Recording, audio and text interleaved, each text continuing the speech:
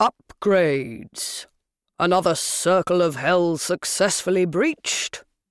Tim Welland gave up the struggle with his phone and set it aside. DS Jake, take a seat. Noah did as he was told, puzzling over what had prompted this meeting. First thing in the morning wasn't Welland's style any more than it was his, but here he was, in the OCU commander's office at 7:55 a.m, without a cup of coffee in sight, and Welland, looking like a double espresso, wouldn't even scratch the surface of his mood.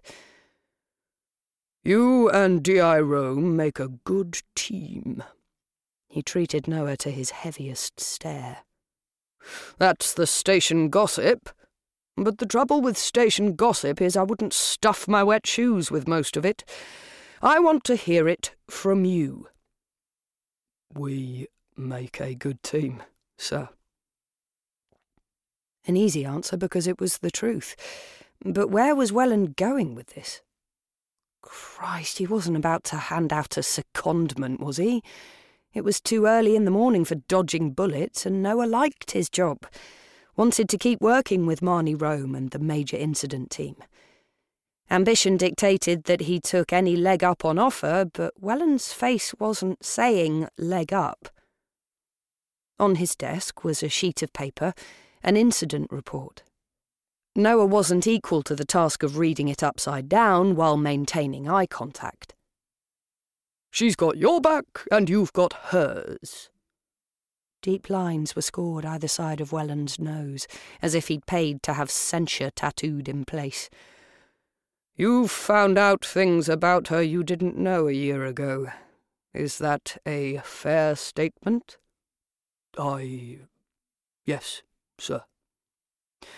From the station's self-appointed agony aunt.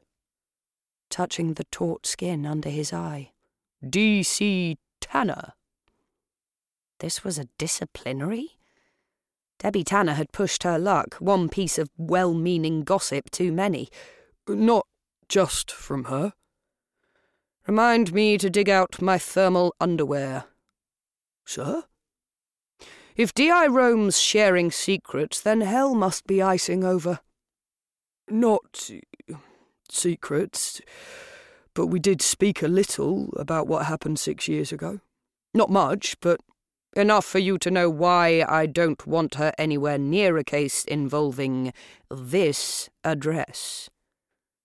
Welland put his thumb on the incident report and pushed it across the desk. Yes? At last. They were getting somewhere. OK, maybe nowhere good, but... Noah read the report, his throat tightening. Definitely nowhere good. Yes, sir. Our victims are in the hospital, not the morgue. Robbery gone wrong. Not a major incident, and not homicide. So, we let Trident take this one. That makes sense. Noah kept his eyes on the paperwork. 6 years ago, Welland had been the first officer on the scene. At Marnie's old address, her family home. This new crime. Robbery and assault, 2 victims in hospital. Alan and Louise Kettridge. Her tenants, Noah guessed. The assault had taken place while he was sleeping with Dan curled at his back around 1:30 a.m. It had happened in the house where her parents were killed by her foster brother, Stephen Keel.